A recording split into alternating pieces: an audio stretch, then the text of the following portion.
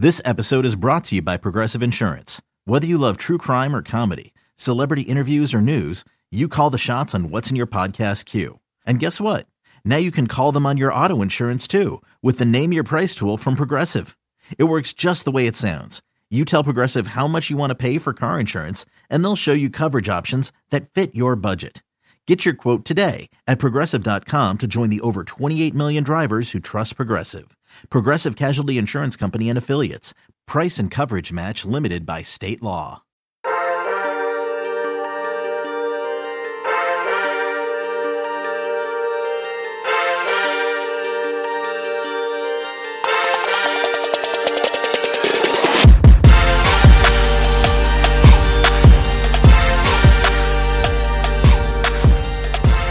Good morning, Bucknutters. It is Tuesday, February 2nd, 2021. I am Dan Rubin. This is the Bucknuts Morning 5 and Change.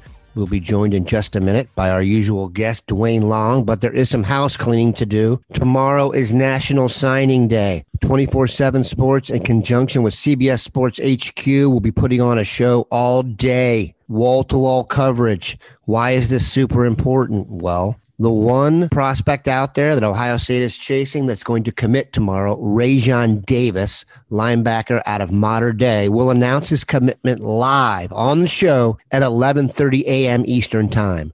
Rajon Davis will announce his commitment live on the 24/7 Sports College Football Signing Day show at 11:30 a.m. tomorrow. We are hopeful he will be a Buckeye. We will get into that at length here. Also, if you are not a premium member, now is the time to join. Signing Day ends tomorrow at midnight. That is when the promo ends. 60% off. 60% off for a year's worth of coverage. You cannot get a better deal than that.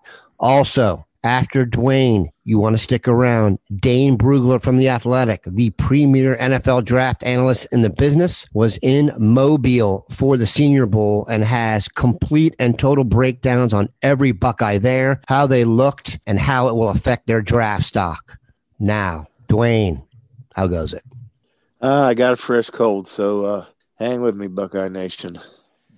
We've been through worse, Dwayne. Let's talk about the man of the hour. That's Rajon Davis. There was a point in time I thought he was a complete pipe dream. Linebacker out of California, committed to LSU. He decommitted from LSU, and he made a visit to Ohio State a few weeks ago. He's been rumored to be a package deal with Domani Jackson, defensive back, and Jackson has committed to USC. Though it does seem at this point that Ohio State's chief competition is USC. How do you see the Rajon Davis thing working out? What do you think of him as a player, etc.? Well, let's start with him as a player. This kid is 5-star across the board. He is prototype for a high school linebacker going into college. He's just the ideal size. Just the 250-pound outside linebackers were no, not in a 4-3 defense. We're not going to see them anymore. We're talking about guys that are going to play at 225, 230 because the responsibilities are different. It used to be run first. Now it's not. And this kid, you watch his film and he is so outstanding in coverage. He can play man. He plays zone. He's just ideal for what modern college defenses and really pro defenses want to do. He steps out to cover slot receivers so you can stay in your base defense, and he does a great job at it. It's not like he's adequate. He can hold his own. He's outstanding. He's probably going to be better than any safety you could put on the field at that time. And he's also outstanding when they just cut him loose. And watching him run people down, he's running down quarterbacks from behind. He's running down running backs from behind. This is a big get if we can pull this one off. He's a special player. I have a source who I think is very close to the recruitment, and I asked in the last 24 hours, is Rajon a Buckeye? And the answer I got was not yet, which is rather ominous. So your thoughts? Well, it's really playing the odds, trying to get a kid out of California whose boy is going to USC, and he's got an offer from USC. I mean, it's just a difficult thing to do with these big name schools. It's going to be hard to come into Ohio and take a kid with a Ohio State offer out of here. It's that way. It's just the home state school. That's what a kid's grown up with. And it's probably where they've had dreams of playing at for as long as they've been playing the game. So I'm in the show me category. I need to see it happen to believe it. But, I mean, this kid is special. He is a naked jaunt get if we can pull this one off. I agree. It does seem like he's going to go to USC. There you have it, people. A quick look at what's coming up tomorrow. Make sure you have it locked in here. Make sure you have a premium membership. Make sure if you don't have a premium membership, you get one soon because the deal is running out. Once again, 60% off until the end of tomorrow. Make sure you get it done. Stick around for the most complete breakdown of the Senior Bowl when it comes to the Buckeyes there is. Dane Brugler coming up. We appreciate Dwayne stopping by. Hey, it's Kaylee Cuoco for Priceline. Ready to go to your happy place for a happy price? Well, why didn't you say so? Just download the Priceline app right now and save up to 60% on hotels. So whether it's Cousin Kevin's Kazoo Concert in Kansas City, go Kevin, or Becky's Bachelorette Bash in Bermuda, you never have to miss a trip ever again. So download the Priceline app today. Your savings are waiting. Go to your happy place for a happy price. Go to your happy price, Priceline. As promised, Bucknutters, we are back with Dane Brugler, draft analyst from The Athletic, well known as the best in the business. Dane is back from what was a different Senior Bowl. Dane, how was spending time in Alabama? It was great. It was, like you said, it was different. I've been going over a decade now to Mobile every January, and it's one of my favorite weeks of the year because of the access, the ability to learn more about these players. And this year was just totally different. And it wasn't helped that this is the first year at a new stadium as well. No more Lad Peebles. We're at the football facilities on South Alabama's campus, which is very, very nice. But again, just different. And, throw in the COVID and all the protocols, very, very different year than normal. But nonetheless, I'm very, very grateful that they were able to pull it off. And overall, it was a very successful week. Very important in the draft process as well. A lot of success stories come out of the Senior Bowl. Guys, if you watch it now, there are guys from Wisconsin and Whitewater who made themselves some cash down there. So it's a necessary drill. Thankfully, they were able to pull it off. Because without the combine, we don't know what pro days are going to look like. We don't know. There's so much unknown the next 3 months with the draft process and what it's going to look like. And, there's going to be plenty of interviews, but they're all going to be Zoom calls and not face-to-face. So this is an opportunity. If you were in Mobile this week, this is an opportunity for you to have FaceTime with two coaching staffs, be able for all the personnel from the NFL around the league in town, see you in pads and a helmet and compete, and for some guys that opted out, this is the only time we got to see them this year, but we just don't know what the rest of the process is going to look like. So the Senior Bowl is always important. This year, the added importance, I think cannot be understated. Is it Jim Nagy, the name of the gentleman who runs it? Correct. Yeah. And Jim did an outstanding job this year, making sure it was a safe environment and they pulled it off. And he deserves a lot of credit and he's a former scout. He's a long time scout. So he understands the importance of this week and, just how we don't know what the rest of the process is going to look like, but he was committed to giving the league this week at the Senior Bowl to better understand this group of players. I'll bet you that after the draft, Nagy has a stat available soon after it that guys who went to the Senior Bowl across the board are going to get a bump out of this just because people know more about them. Oh yeah, every year.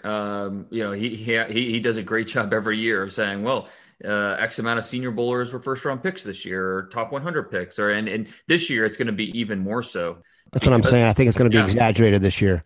No question, because that's exactly what we just talked about. Being able to have that FaceTime, being able to just know and understand these players more, because so much of the draft process is learning about them. And we also have to remember too, NFL scouts haven't been able to be on the road. They weren't allowed to be on the road in the fall. So, usually when Columbus is just a turnstile for scouts coming in and out of there, that wasn't the case. There were a lot of rules about, okay, you could go to games, but you can't, you get to sit in the press box. You can't talk to players before or after. You can't go to practice during the week. You can't. There's so many rules for the area scouts throughout the week or throughout the fall that all that information they usually gather, it was through Zoom or just trusting their coaching staffs on teams. So there's just that added extra element of not fully knowing, and you can watch all the tape to know the player, but understanding the person and their work ethic and their leadership and their character and all these things, that's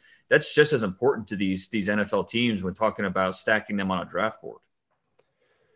We had an item in yesterday's boarding house about Ohio State players being super prepared for these events. We had 4 guys down there with pads on. Trey Sermon was also there just to get measured. Could not play, obviously, after hurting his shoulder against Alabama in the national championship game. But Tuf Borland, Baron Browning, Justin Hilliard, and Jonathan Cooper did compete. I was hoping we discussed this before the show. I'm just going to step away here and let you take over. If you could just go through each guy and kind of go quickly. How did he measure? How did he practice? How did he play in the game? How did it affect his draft stock? Yeah, and also mentioned Josh Myers as well, who had to pull out due to turf toe. And so that's unfortunately he wasn't able to participate. And Trey Sermon was on hand. He was at every single practice. He was in his jersey, just no pads, nothing. He did weigh in. He was 6 foot and a quarter, 213 pounds, 32-inch arms. Looked really good during the weigh-ins. And so bummer we didn't get to see him practice, but I think it says a lot about him that he was at practice every day. And, he understood the opportunity that he had by just being there and being present and, rooting on his Buckeye teammates. It was fun to see him interact with Ramondre Stevenson, the Oklahoma running back, his former teammate from Norman. Trey Sermon right away. And that's part of the advantage of being in the stands and watching a Senior Bowl practice is understanding the interaction between these players and seeing a Trey Sermon and how he's, interacting with the teammates. And that's something that's a takeaway that stays with you. And that's something that I think, you mentioned it, how these guys are prepared. I think there's several schools, maybe a few schools that really, I think hammer home the idea of, okay, it's time to be a professional. I mean, yeah, you're in college athletics, but we run this organization like a professional team, and they adapt that professional mindset very early. And that shows at an event like this. I think Notre Dame's one of those, the Notre Dame players that were down here. I thought it was similar. Ohio State's one of them where, they're ready for this stage. It's not too big. It's not, a totally uncomfortable environment. These guys are ready to be pros, and they understand the opportunity that's here. And I think Trey Sermon, a perfect example of that. The linebackers. Baron Browning, he's the top-rated Ohio State linebacker prospect this year. 6'3", 241 pounds, 33-inch arms, 10-inch hands, 81-inch wingspan. This guy is just enormous, and it really makes it interesting to see him when he's weighing in and then during practice, because these guys practice based off of how teams are thinking about using them at the next level. And so we saw Baron Browning do a little bit of everything as a blitzer, as a guy that could cover during, drills, 7-on-7, during 9-on-7, during team drills, just doing a lot of different things. And he showed out very well. You see the athleticism. I think he showed he could be a designated pass rusher. He can play in space. He can play off the ball. There's so much there that he can do. And I think the biggest question with him, it's going to be just the mental part and how quickly can he diagnose and read his keys. And I think he came along this year. And at a place like the Senior Bowl, it's more about the athleticism and movements. But nonetheless, I think Baron Browning confirmed what we already knew going in and maybe helped himself a little bit. So I think he's somewhere in that second round range. Justin Hilliard, it's so good to see him out there moving around and, not worrying about, is he hindered by something? Is he limping? Is he, any of that, which is just awesome. He came in at 6'1", 227 pounds, 30 3/4 inch arms, 9-inch hands. Not quite as big as Browning, obviously, but another guy that moved around really well. We saw it late in the season when he got on the field, he made you notice him. And he has twitch, he's got speed, and he didn't play, like he was holding back this week. He played loose, he played fast. And then, it's just another guy that it stands out with his interaction with the teammates. Type of guy that everyone just endears themselves to because of his story, because of the way he carries himself, his character. So, Hilliard, as great of a week as he had, we know it was going to come down to the medicals.